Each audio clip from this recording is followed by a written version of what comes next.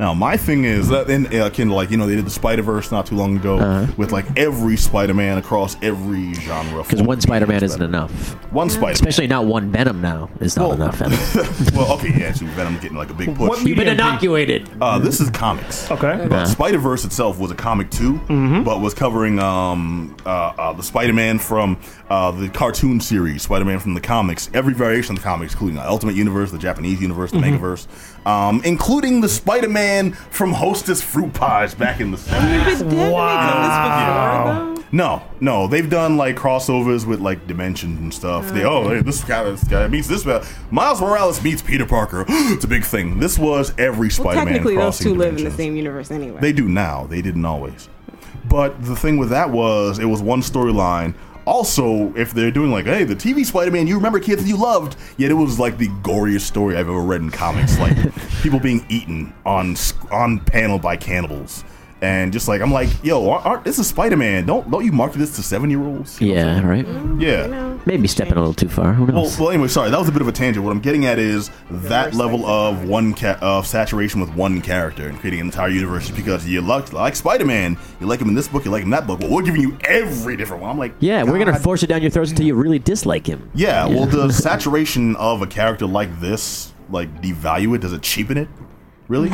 Yeah. I mean, a little bit, yeah. I mean, you can get sick of stuff. I mean, have you ever eaten the same food for like 3 weeks straight? You probably you need a break after. And that's how I kind of see it. You know what I mean? Sorry, dude. I just really like Marshmallow Peeps. Right? I hear you. Yeah. But yeah, it's like anything. You know what I mean? Sometimes I get sick of superhero stuff as it is now. There's so much. That's pretty much all that's getting produced. I mean, but at the same time, to play devil's advocate here, I mean, it could be a good entry point for folks who aren't into superheroes or anything that's related to it. So it could be a good entry point for them. Well, true. Pause before we have that rebuttal. I just want to point out how much I love the fact that the priest is playing devil's advocate. All right, continue. Sorry.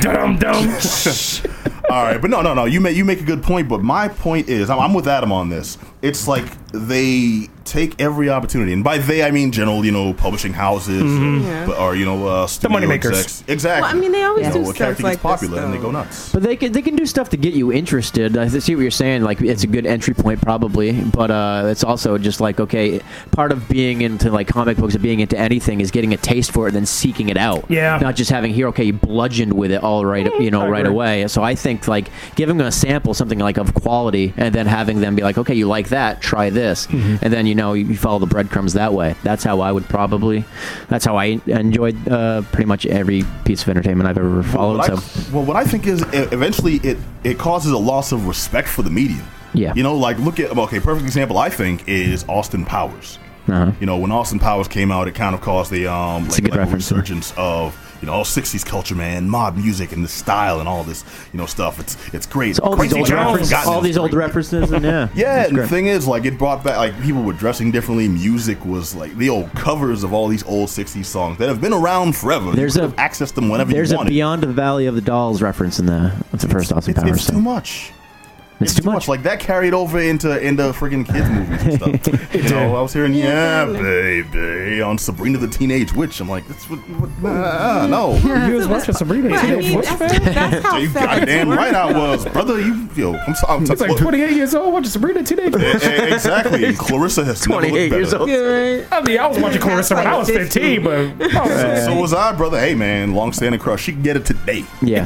I always like the guitar riff. I think she's like 24 months pregnant, too. Still! What was that guitar riff whenever the ladder hits? Sam would come in. And notice, the only guy I know that's other last name is O'Neill, too, other than Czech. Well, Ed. Ed O'Neill. Right now, everybody's going to start thinking of every O'Neill. Yeah, April. Okay, I mean, come on now. Yeah, April. And the other April, the porn star. I mean, there's so many ways to go. There is. We shouldn't. We shouldn't say that for later. PG-13. Roddy Piper does not approve. No. But the Macho King does. Though, yeah. Macho King. Ooh, yeah. What do you think of that ass? Oh, yeah. Okay, sorry. No, what I'm getting at is you introduce these things and they're cool. You keep force feeding people them, and it desensitizes you to them. It loses nothing. It's like saying a single word over and over again. It loses all meaning, loses all. You think value. it's worse now too than it used to be? Because I think it's with the internet, everything's just like layered on real thick. You know what I mean? You can avoid it, but only if you stay in your room and remove your phone. Is this any worse than any of the other hokey gimmicks that comics have used over the years? Have we forgotten the rainbow bat suit? No, I'm not talking about the. I'm not talking about the particular project. I'm talking about is it worse nowadays? It's much worse 2017 than it is when it was when Austin Powers came out in '97. Here's my point of view, which is kind of a unique point of view, maybe not just to me, but definitely to us in this room. If you're aware of media through history, it hasn't been done often until recently. But the fact that it has been done before the internet means that we basically have not learned from our mistakes. Not at all. The most pertinent example I can point out is friggin' Scooby-Doo. If anyone's aware of how many Scooby-Doo series there have been, in actuality, it's a lot. Matt Lillard as the there was live action version. 6 alone during my childhood. So it's and the regular Scooby-Doo, a pup named Scooby-Doo, the Return of Scooby-Doo, where they had a vampire friend, a vampire. Oh my God, you're right. Yeah. And they added Scrappy-Doo. Yeah, Scrappy-Doo, that god-awful thing. There was the... Or the one when his cousin was on it. Scooby-Dum. Yeah. Yeah. There was also the 90s return show, which didn't last long. The video game version, which brought back the 90s return show, which they forgot failed the first time. The 2000s show, which is still going now, and the series of movies that never ended. Scooby-Doo has never gone away. There's a new reboot. Scooby-Doo has never gone away. It's never gone away, and it's never been good.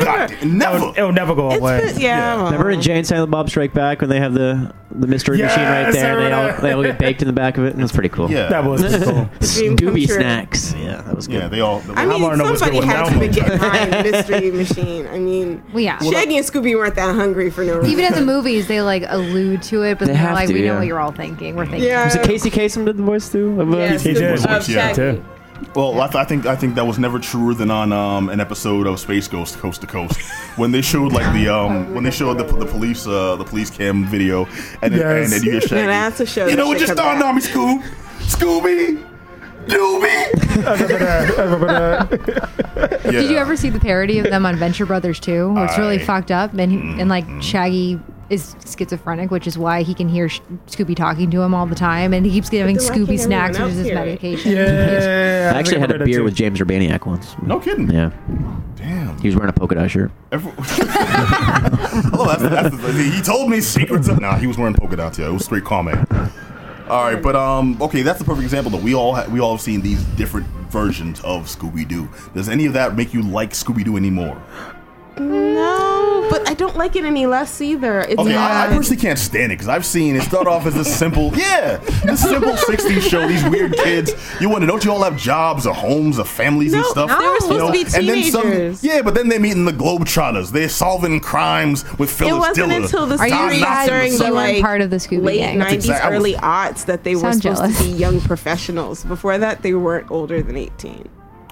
Okay, there was no trust funds involved here. They were just small town kids. Fred definitely could have had a trust fund. Probably 2-parent homes, and they were probably middle class, and so their parents could break them off chain. I just don't. Well, I don't want to actually have to assume all that either. I mean, it's actually very cult-like activity. It was a group of. I think I'm sorry, so. a group of white kids who drive around in a van. I assume they came from a middle class family. If it was the 60s. In the 60s? Yeah. They lived near. They were just... No, they were hippies. Hippies were the children. Most hippies were the children of middle class They were on a cross-country traveling that their parents tour. turned That's what they were. That bus had shag carpeting in the not sucker. all of them. Of course not. But some of them just decided to be a hippie, and their parents didn't get it, so off they went. That's a whole... The mystery machine. The mystery was syphilis. Possibly. What I'm getting at is, though, force feeding all of these is basically just going to create disdain over time. I think, and Venom is a property that I liked when it was just a simple Spider-Man villain who knew a little too much about him. That was like that made him a villain with intrigue. That was like Bane. We've never seen this dude, and he studied Batman. He knows all the tricks. He knows how to get him. My whole thing is this, P, and I hear you, but at some point, yes, James, we why you don't like me. All I'm saying is at some point, you really could just opt out of it. Fair enough. So for me, I'm just like, you know what? There's so much other good stuff out there. If you're going to try to force feed this to me, you know what? I don't got to eat it. And maybe for somebody else, it'd be a great entry point for them. But for me, I'm like, you know what? I don't got to buy what you're trying to sell me right now. That's what I'm saying. It's easier now because you have 1,000 different channels. You have 1,000 different things. And you can besides, turn it off. we all know that there is going to be a Venom movie at some point in the near future. And of course, they're going to start a new series.